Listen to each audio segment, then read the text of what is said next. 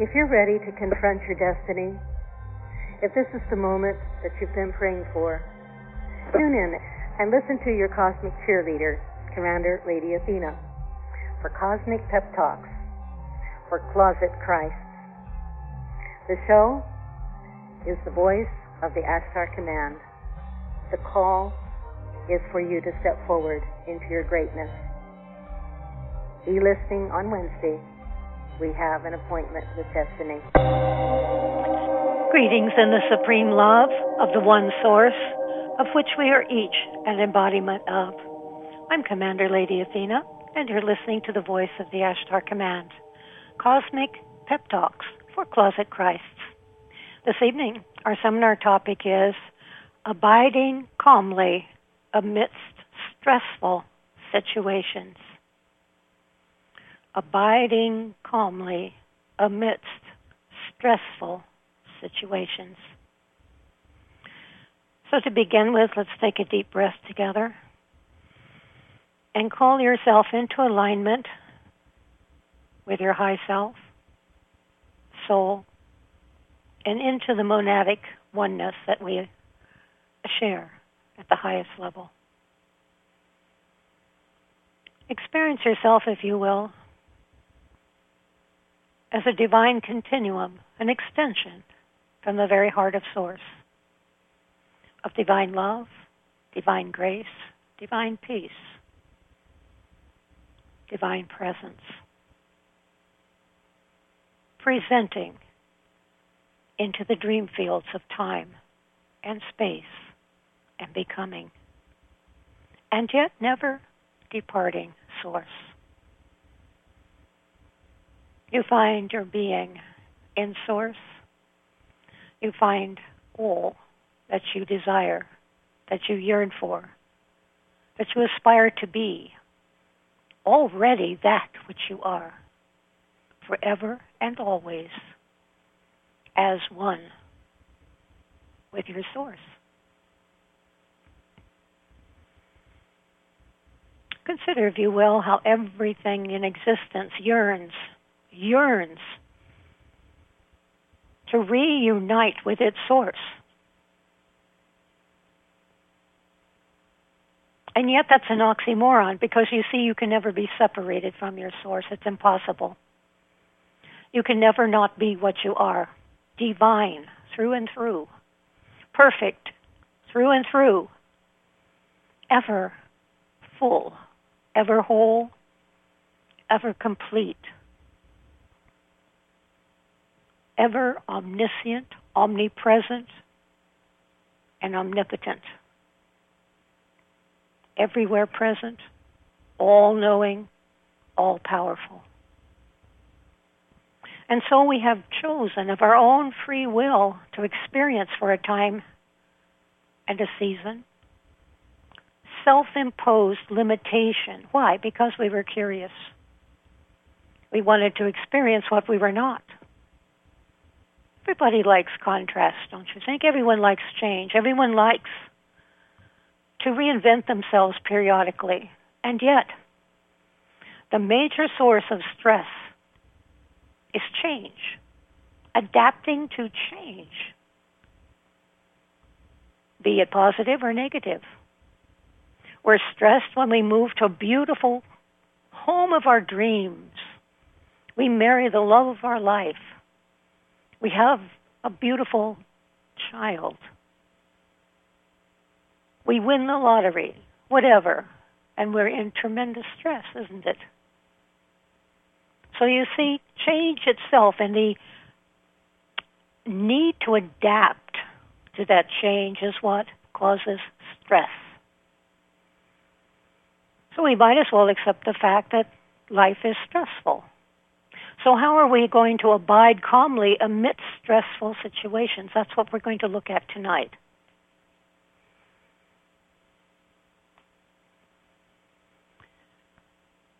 So there are two major ways that we can deal with situations that are stressful. I'm going to lead us in a meditation now, a very brief one. We don't have time to do a long one over the air.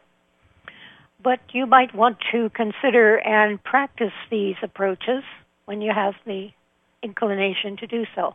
There are two. You can dive deep, or you can rise above. And so let's do a little meditation in which we sample each of these, and you get a taste of what that might be like. Imagine, if you will, a situation, probably there's one on the front burner of your life right now, that is deeply distressing and disturbing to you. Yeah, that. Okay, hold it in mind. And now if you can, begin to consider it simply as a conglomerate of energy. You could imagine it as a storm, as a agitated conglomerate of occurrences that's whirling like a vortex. Whatever comes to your mind. And now I want you to move your awareness deep, deep. Drop like a stone. That's it. Go right down deep, deep, deep, deep, deep. Keep going, keep going. Drop like a stone, down, down, down beneath that situation, whatever it is. There's a deep center of calm right within you that is never absent. It's always awaiting just beneath the surface turmoil. Take a deep breath. Dive deeper, deeper, deeper. Drop, drop, drop like a heavy stone beneath that situation. With every breath, go deeper, deeper, deeper. That's it. Beautiful. Now just register and imprint what that felt like. Excellent. Okay, just surface your awareness again. You see, we're moving our inner awareness, our inner attention, by conscious volition into the place of peace. And it's deep within you. It's not to be found anywhere else but within you. Now we're going to try another approach. Just check yourself right now to see if you're relaxed. Part your jaw a little bit. Relax your mouth, your jaw. Check your shoulders. Relax them. That's it. Drop them down. Look at your hands. Are they open? Very good. Are you breathing? Whenever you're really tense, notice how you're not aware of breathing. There's two times when you're not aware of breathing. When you're harboring high anxiety, and when you're in a deep transcendental state of meditation, where the breath slows and slows and slows until you're not breathing at all.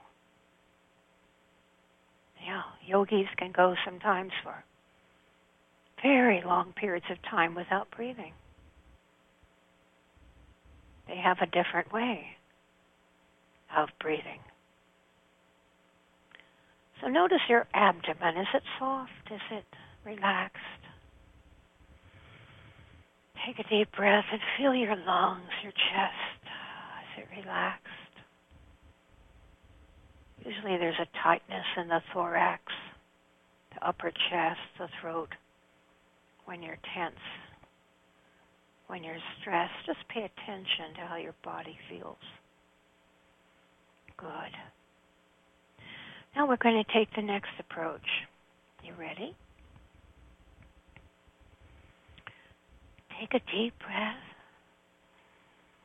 and rise up above that situation that's troubling you. Rise up, up, up, up, fly, soar, lift. Ascend, as if you were an angel with mighty wings. or a bird in flight. Go higher, higher, higher, higher, higher, higher, higher still. Keep going, keep reaching, keep imaging in yourself rising above whatever it is that has troubled you. And perhaps at a point you want to perch to a vantage point, to where you can objectively overlook the situation. And from that high advantage of altitude, the attitude around it can soften and objectify and clarify. And at that level you can see very clearly what you need to do. Note that feeling,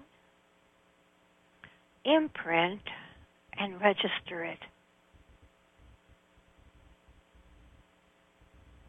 And come back down into present moment. Notice how you feel. Excellent. So those are two ways that you can find immediate relief. You have to be very intentional. You can't be wimpy about this. You have to dive deep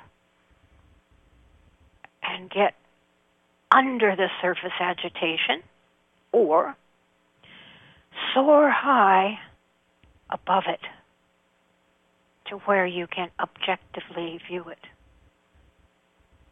from that higher position of consciousness. So I hope those were helpful. There are many, many techniques, and we're going to look at quite a few of them tonight. First of all, know that there are divine abodes within you. All of these abodes are states of consciousness that we all have access to all the time. The divine abodes within us are friendliness, loving kindness, compassion, empathetic joy, equanimity, selfless self-giving, which would be service, wouldn't it? Where you give of yourself. There's a very advanced practice in Tibetan Buddhism that's called chud. It is an approach that's just absolutely the opposite of the way we approach negativity in the Western world. It is so outrageous and bodacious that probably many of us have never even in our wildest conceived of doing it. And the practice involves nurturing rather than battling our inner and outer enemies. That's radical. Nurturing rather than battling our inner and outer enemies. And this will eventuate in resolving conflict and leads to psychological integration and inner peace. And the attitude is, may all be satisfied, may all be nourished, may all be happy, may all be fulfilled, at peace, enlightened, and liberated. Oh, what an attitude. You know, there's a story that Dan Millman tells in the film, The Peaceful Warrior, and I suppose in the book as well. He and his mentor, Socrates, were walking in an alley, and they were confronted by thugs. And the thugs immediately said, "You," pointing to Dan, "you've got some really good-looking shoes there. I think they're my size. Give them to me." And Dan looked to Socrates to see what Socrates would say. He says, give him your shoes. Well, this went on and on and on until pretty soon Dan Millman was standing there in his shorts.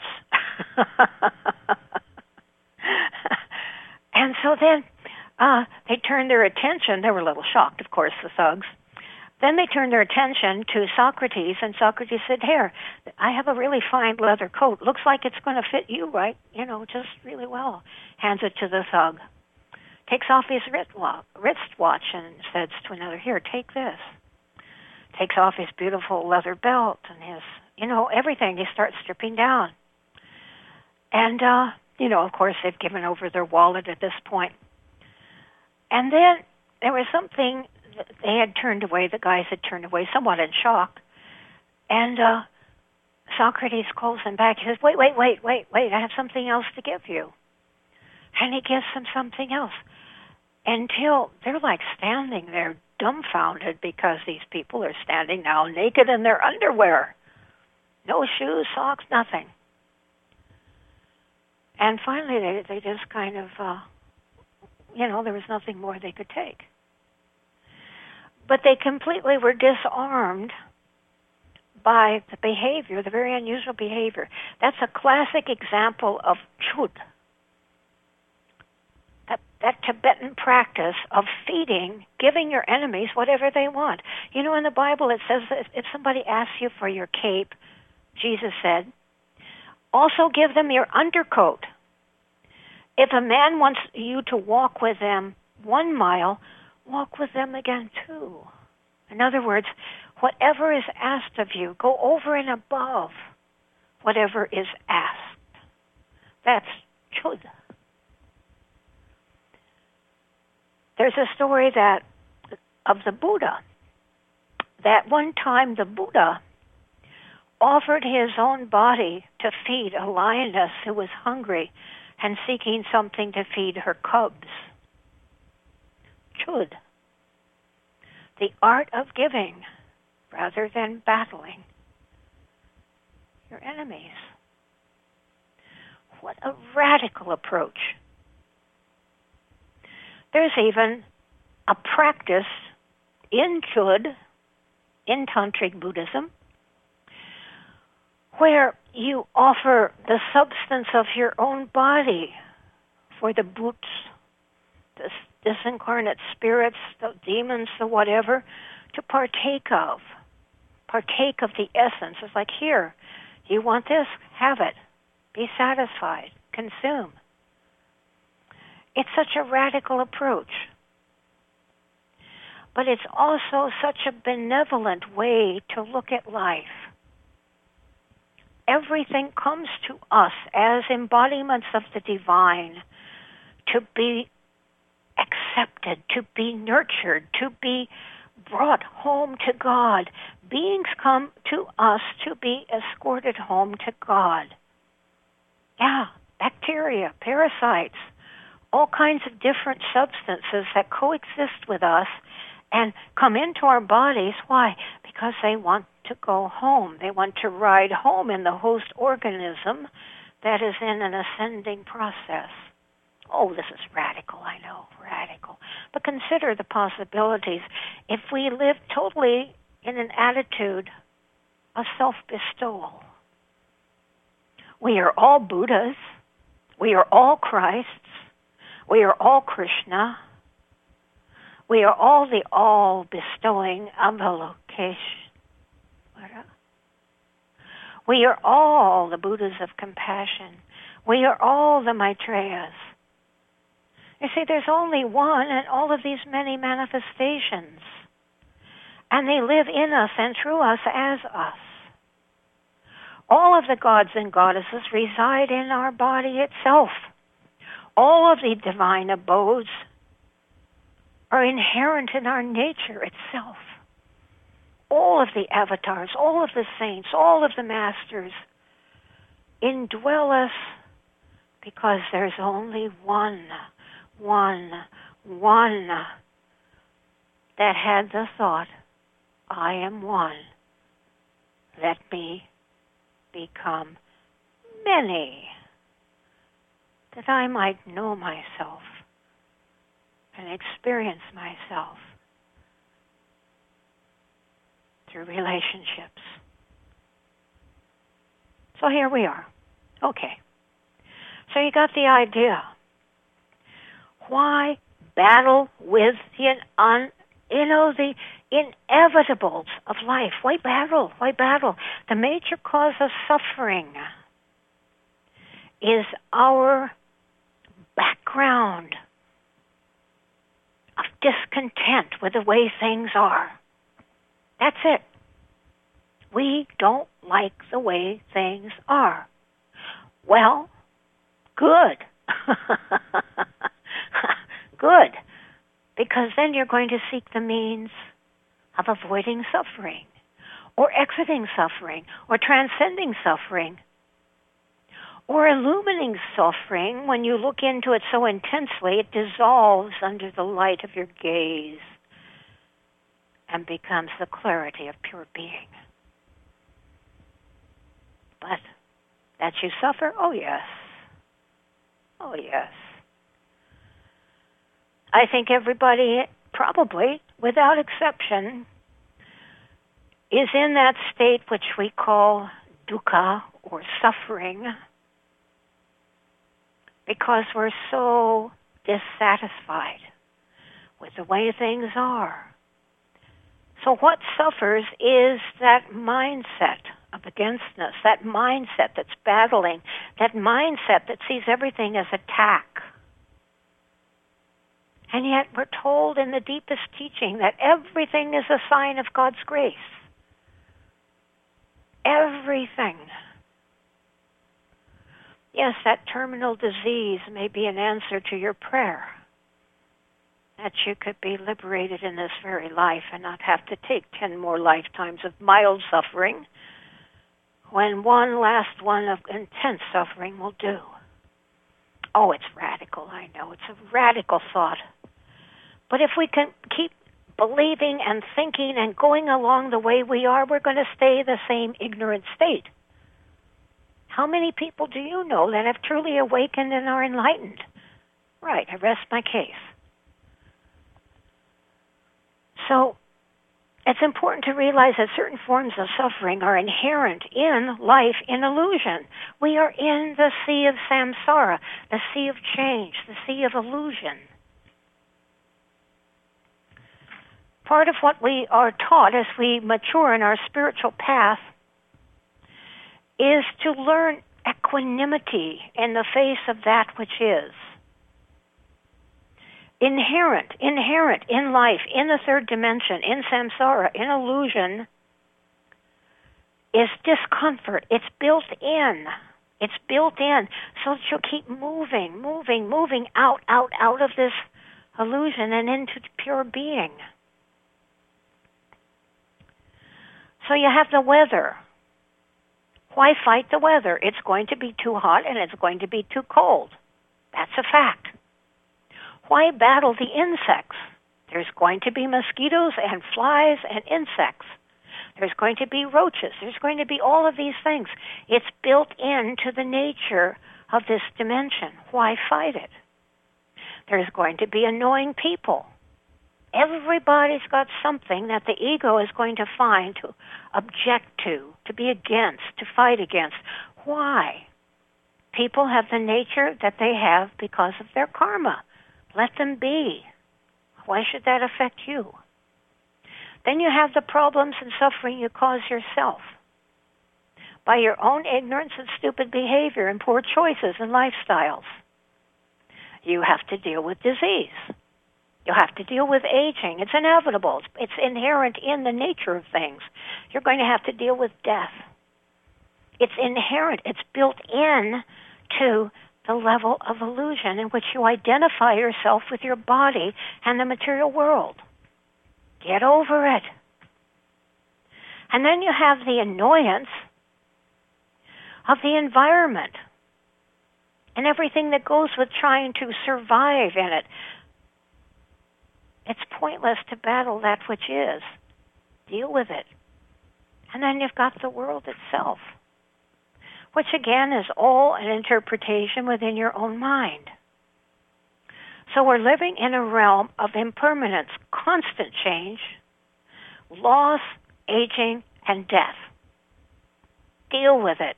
These are facts of identifying with illusion. Sai Baba said that life itself is like a bed full of bugs. The only thing that gives us any pleasure and relief at all is our relationship with the divine. Only in that divine romance, that interplay between the soul and its source, can we find any degree of happiness. You will not find happiness anywhere without. Just deal with it as a fact. And the sooner you can move from battling and fighting and objecting and resisting and all of that nonsense, the happier you will be. So we're all in mind training. And we're all working to replace negative mental habits with positive ones. But you have to use ones that are tried and proven to be effective. Now I'm going to speak to those of you who are in service to people. We've been told so many times, Sai Baba teaches, first self, then help. John Roger teaches, take care of yourself first, so that then you can take care of others. As long as you are not centered in yourself, you actually are creating more of a disturbance in the world than helping.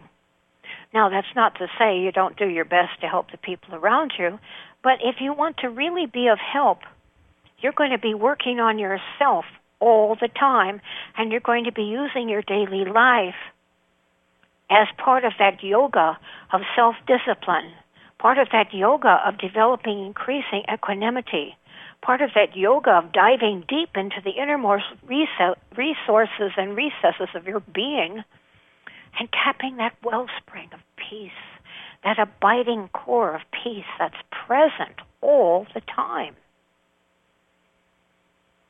Or you're going to be transcending and lifting above it. Now we're going to look at service. We're going to look at some of the things we're experiencing. Oh, my. We could call these skillful ways of dealing with stress. You're going to be able to tuck in to at least one of these areas, and hopefully all of them, because there's going to be times when you're going to need every one of these skills. We're going to move in and out of these different skills all the time, depending on where we happen to be in our own self at the moment. The first one to access, you're going to like this one, is avoidance. You got to know when the battle is not yours, and don't enter the battlefield because you're not going to be effective. You're not equipped to handle the area, or you just don't want to handle the area, or it's going to throw you into a real funk and down spiral. So don't get into the area if you can't handle it. You know, don't go in the kitchen if you can't handle the fire. And there's no shame to this if you find yourself confronted in a situation where you know going in that you're not equipped to handle it. It's not an area for you at this time, and everything within you is going to tell you that if you pay attention. Number one, you don't want to get involved. You know there's a wisdom to that. Pay attention. So some of these situations would be toxic people. You know the kind of person that keeps you on the phone for 5 hours? My experience. They don't want a word of how to get out of their mess. They just want to complain and bitch and moan and malinger and occupy your time and dump all of their crap into your ears and your chakras and then get off the phone. Or if you try to say a word of counsel, they get mad and hang up. Yeah, I had someone like that in my life. And would you believe it? I put up with this for years before finally I said, you know what? I've had enough.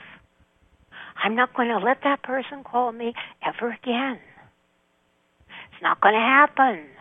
That person does not want to change, work on themselves. It's pointless. And the areas that that person absolutely insists in living in, there's no answer. There's no answer to that. There's no answer at all. But that person has to work on themselves. They have to take responsibility for their life and quit blaming and casting all of the fault outside of themselves. Now, you all probably know somebody like that in your life, right? That's a toxic person that has no intention of changing. You're wasting your time entertaining that. It's quite fine to avoid. There are situations, too, where you're not equipped to handle them. You don't have the knowledge, the experience, the background, or the authority, physically speaking. Stay out of them. They're not yours. We can't be all things to all people. There's just so much energy and strength each one of us has, mentally, physically, spiritually, in our physical vehicles. Honor that. So notice the people and situations where you are depleted. You're just drained dry. You're not enervated or energized at all by that encounter. Recognize it. That's an energy drainer person, or i.e., a psychic vampire. Yeah. They want to come and suck your essence. Disconnect. Avoid. Step away. Don't give your substance to those who are not going to benefit and will never benefit. Notice the people who are the givers, and notice the people who are the takers. Observe the behavior, and observe how you feel after that encounter. And be wise.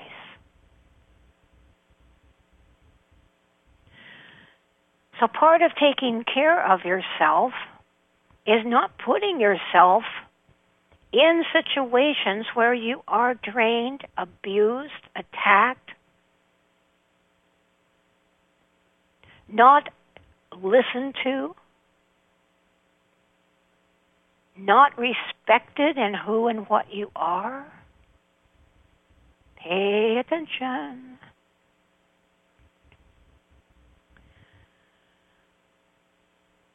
So, self-nurturing. And when I speak of self-nurturing, it means taking care of that part of you that is kind, loving, generous, wishes with all of its being to be of service, to be truly helpful, that is soft and caring around situations that people bring to you, that pray to be an instrument that God might use to benefit whoever comes into your presence. That precious part of you needs nurturing. To nurture, you have to know how to nourish yourself. True nurturing in a ministry requires constant self-nourishing in the terms of partaking of real soul food. You do not get energy from the outer substances of the world. You are fed and refreshed only by contact with the inner spirit, contact with your core essence, your spiritual nature, your soul, if you want to call it that, your high self, your higher nature. It requires silence. It requires attunement, however you do it. Prayer, God talk, God time, reflection, contemplation, very important. But most important of all is the practice, the spiritual practice of daily divine communion.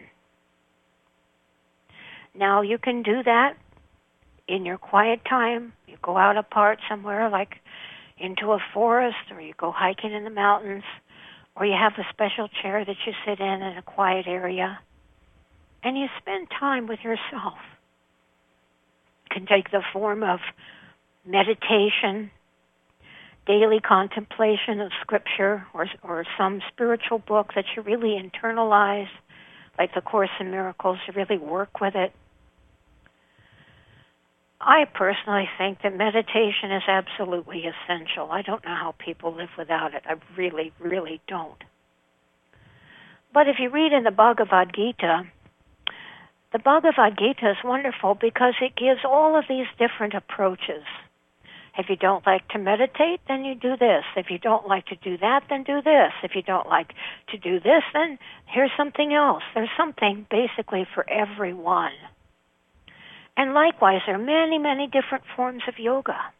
Not just Hatha yoga, which is for the physical body.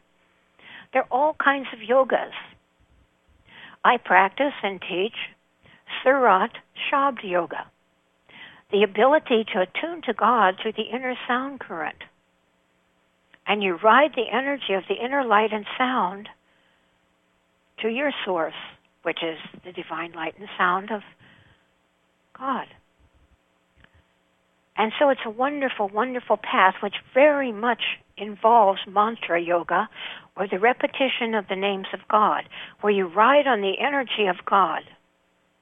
I'm going to give you a little exercise right now that works really, really well. If you feel like you're too weak to do that on your own, here, take a deep breath. Relax. Visualize in front of you a picture or a form of God that you really love. It can be your teacher. It can be John Roger. It can be Jesus Christ. It can be Sai Baba. It can be Krishna. Whatever form of God makes your heart throb with love. Got it in front of you in your mind? Good. Now I want you to pretend like you're swinging. If you need something to hold on to, why don't you get on one of those swings,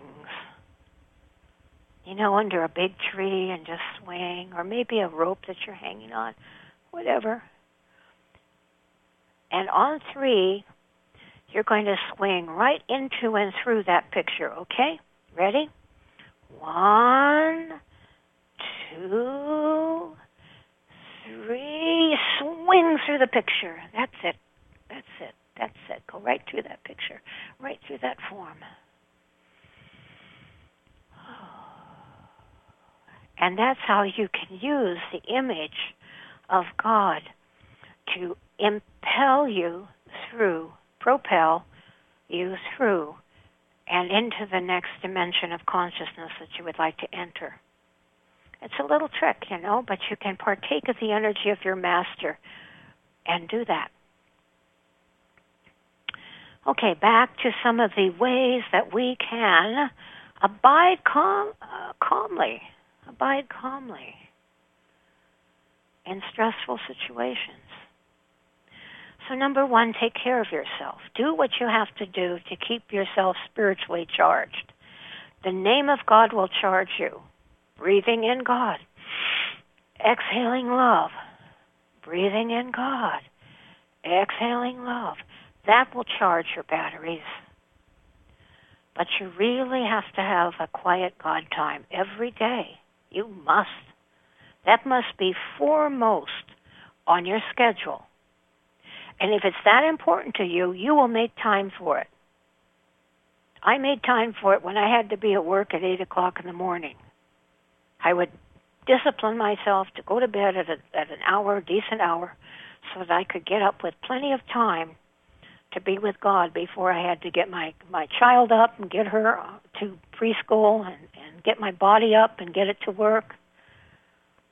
If I can do it, anybody can do it, okay? We have the same amount of time. It just depends on how important it is to you. And if it is, you will make time for it. Another way to build in energy is japa. Get yourself one of those 108 beaded rosaries and say the name of God or the Gayatri mantra on each of those beads every day. Om Sai Ram, Om Sai Ram, Om Sai Ram, Om Sai Ram. Or do the Gayatri mantra. Or Jesus Christ, Son of God, Lord and Savior. Whatever mantra, divine word, divine phrase is satisfying to you. Use that. That will build in energy. Repetition of the name of God with love will bring tremendous energy into your body. And that is what feeds you and replenishes you. But you'll have to be consistent every day, every day. Just like you eat 1 to 3 times a day, make that time with God more important even than eating. And that's what is going to keep you surcharged with energy and constantly replenished. Recognize when the spirit drops away. When you're working with someone or on the phone, there'll come a point when the energy goes flat. Recognize that and stop. Don't say another word other than maybe I gotta go. I gotta go now. God bless you. Bye. Pay attention, pay attention, pay attention. That's taking care of yourself. It's not self-indulgence. It's self-replenishment and refueling so that you give it the overflow and not the dredges at the bottom of the barrel. That's self-abuse. Got it? I think so. So, another way to take care of yourself is to know when to bow out. We just spoke about that. When you feel the energy back off, when you feel the energy start to drop and you start to feel drained, bow out. Take a break. Take a walk. Have a nap. Change the scenery. Take a bath or shower. Give yourself some TLC, tender loving care. Give yourself some compassion, some nurturing. Another thing that I find very refreshing is to try a new approach. Don't keep doing the same thing the same way year after year after year. Find variation. Study something else. Take a different course. Study some other path, something that is new for you. Doesn't mean you forsake the path you're on. It means you enrich your experience by approaching it from a different angle, right? Change the scenery. Look through a different lens. When you feel your practice getting stale and dull and you're doing it by rote and your heart's not in it, that practice is it's not doing it for you right now. Try something else.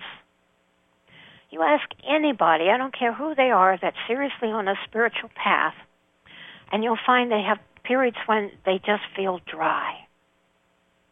There's just no juice. And that's when you need to try something new. So be adventuresome in your spiritual life.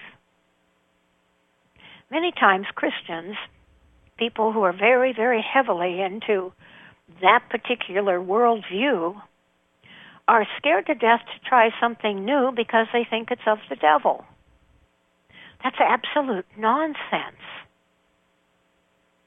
That's absolute nonsense. The devil never does good works.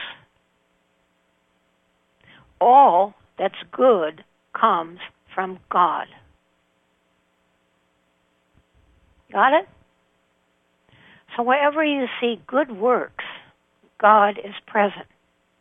Wherever you see bad works and things that harm people and nature and whatever, that is what you avoid. So you have to learn to discern whether good works are taking place here in which people are benefited and their lives are enhanced and made better, or works that are detrimental and harmful to humanity. If you're on a spiritual dharmic path, you're not going to be involved in producing things that kill and destroy life. You're not going to be in a factory that makes bombs. You're not going to be in a factory that deals with creating poisons to kill and despoil our environment. You're not going to be in a factory that produces alcoholic beverages. You're not going to be in a factory that produces cigarettes. You're not going to be in a factory that willfully produces substances that harm people and the environment. You're just not going to be involved in that. You're going to put your energy into things that enhance the quality of life for everyone. Right? Makes sense? That's part of taking care of yourself, and it's part of being of service to the planet.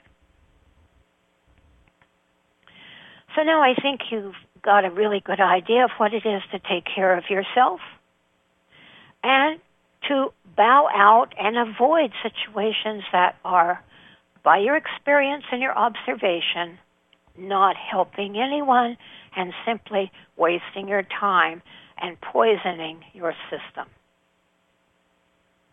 Now, the next area that we can use to bring that calm abidance is the loving acceptance of what's going on in your life. It's there for your love, your forgiveness, and your acceptance, okay? I don't care what it is. And this is the path of transformation. Be with it. Whatever it is, be fully with it. Soften around it. Soften your story. Soften your approach. Soften your attitude around whatever it is that is unpleasant. You have to deal with it. It's there. It's in your life. It's your karma. It's your dharma. It's whatever it is. Be with it in peace. Be with it in loving acceptance. Allow it to be without resisting. Resisting, again, causes enormous stress and releases cortisol and all sorts of nasty things into your body. Don't resist. It'll give you gallstones, as I found out. So if you have gallbladder problem, guess what it comes from? Resisting and resentment. Resentment is simply constantly revisiting and resisting whatever it is again and again and again. Resentment. So unless you want to suffer from gallstones like I did, get over it. Let it go. Be with it peacefully.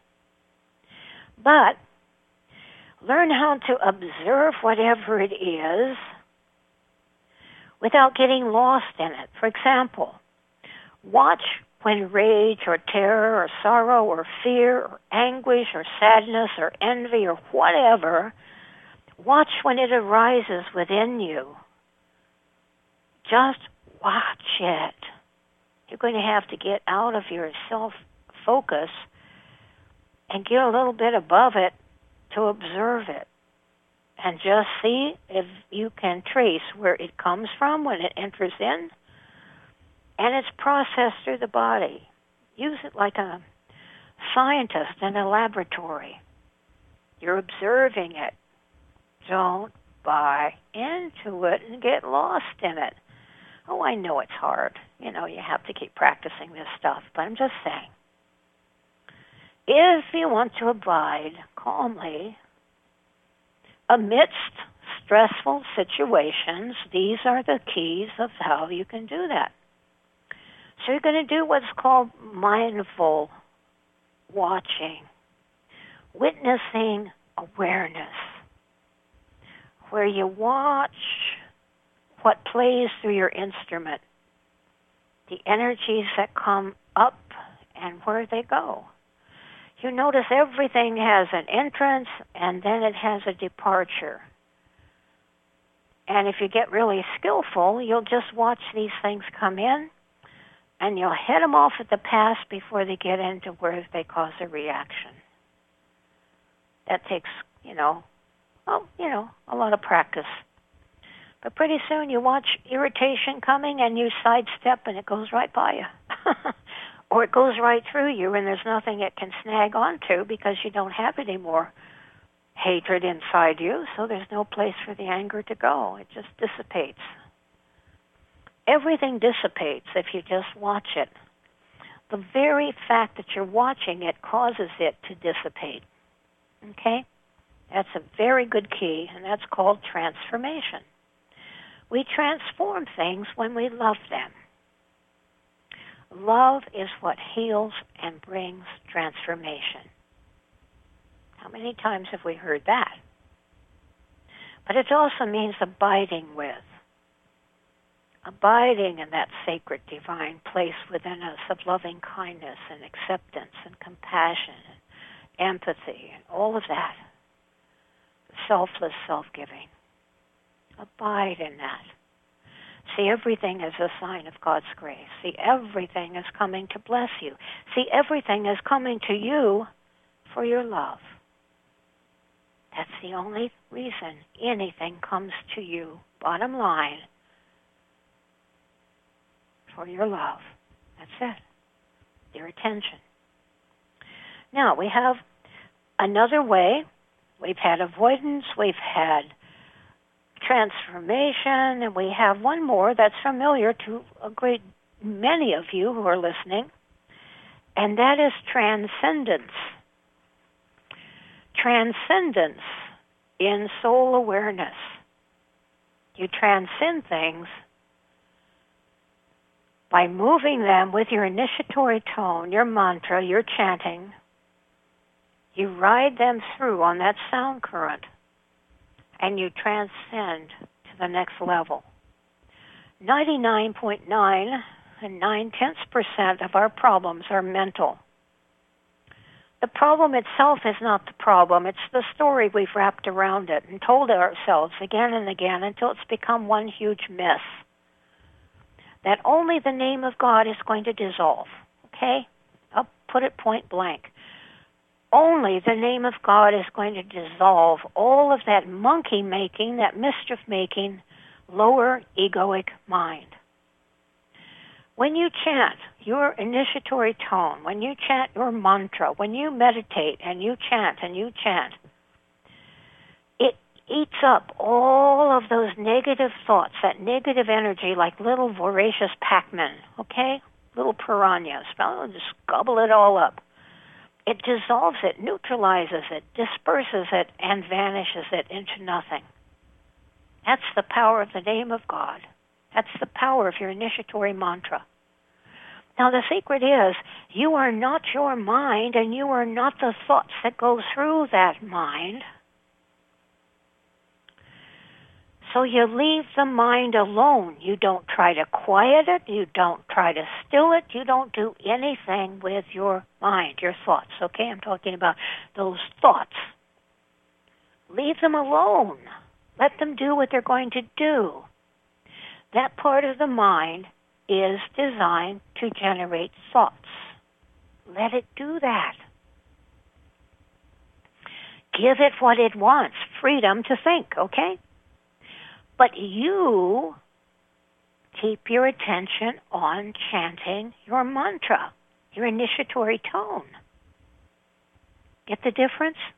Leave the mind alone. Keep focused on chanting. That's all you have to do. Now, the mind is like the cobra. The cobra responds to the vibration of the flute. It's the vibration that entrains the cobra and keeps it from biting the snake charmer.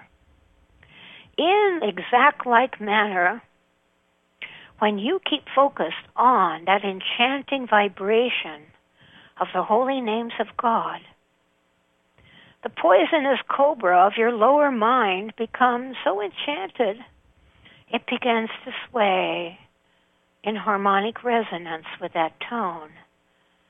And it's so entranced with that tone, it won't bite you. Got it? Simple. The name of God gives you everything. It is the one panacea in this age of darkness called Kali Yuga, in all of the torments of the mind, in all of those sleepless nights, and all of that train of worry and anxiety that you keep revisiting in your thoughts. Replace it with repeating the name of God. Simple. Truth is always simple. All you need is to remember the name of God. Chant it silently. Sing it. Sing it in devotional songs. Speak about it when you talk to people. Listen for it in nature, and all the sounds of nature is the name of God. When I was in Germany, I loved the little train that would go every morning through the countryside where I was staying. I was visiting the great woman saint, Mother Mira, in Germany. And every day this little train would go by, and it would go, Hugh.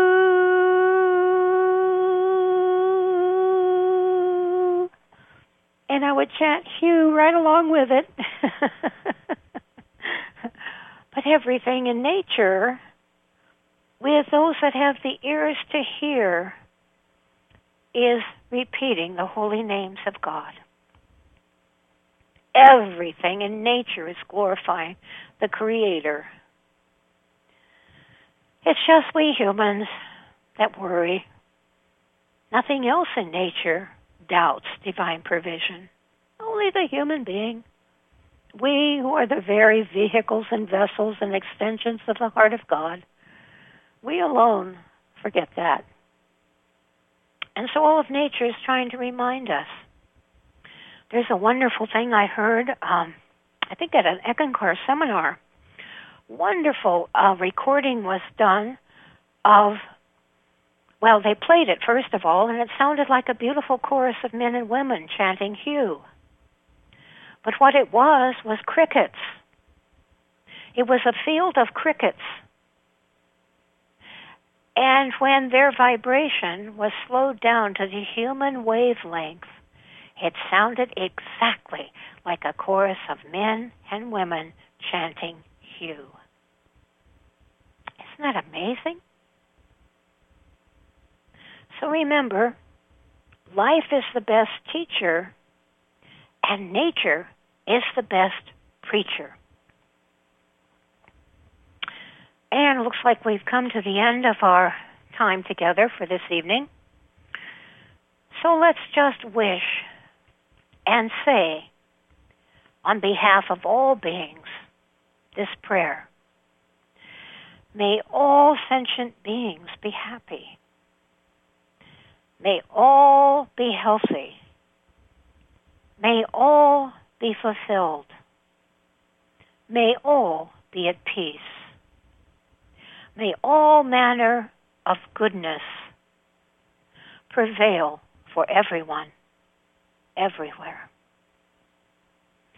May all the beings in all the worlds be happy. And let's go out chanting like that little train, Hugh. Shall we do that? 3 times. Deep breath. Hugh.